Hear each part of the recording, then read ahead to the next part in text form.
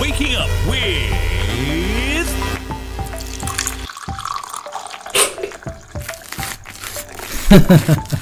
Shivraj Prashad, your host on Good Morning Grammar.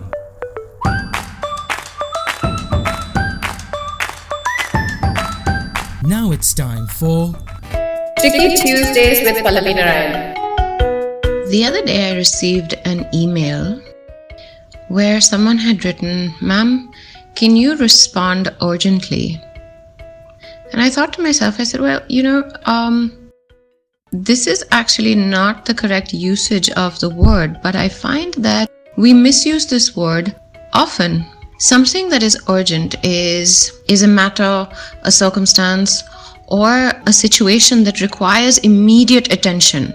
It requires an immediate response. So in today's day and age, there is an urgent requirement for more testing kits, more accurate testing kits. It is a matter of great urgency that ventilators and beds at hospitals be sourced.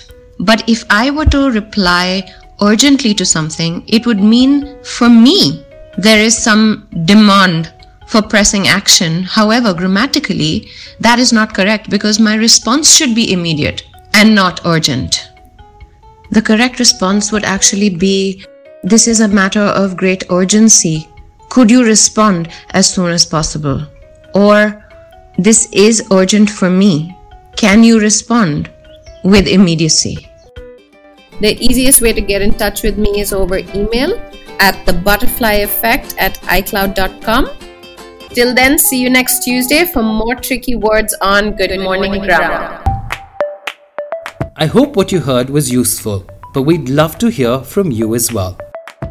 You too can feature on any episode by sending in your request or feedback with a voice message on WhatsApp on +91 962 547 5442 or via email at shivraj@brevis.in.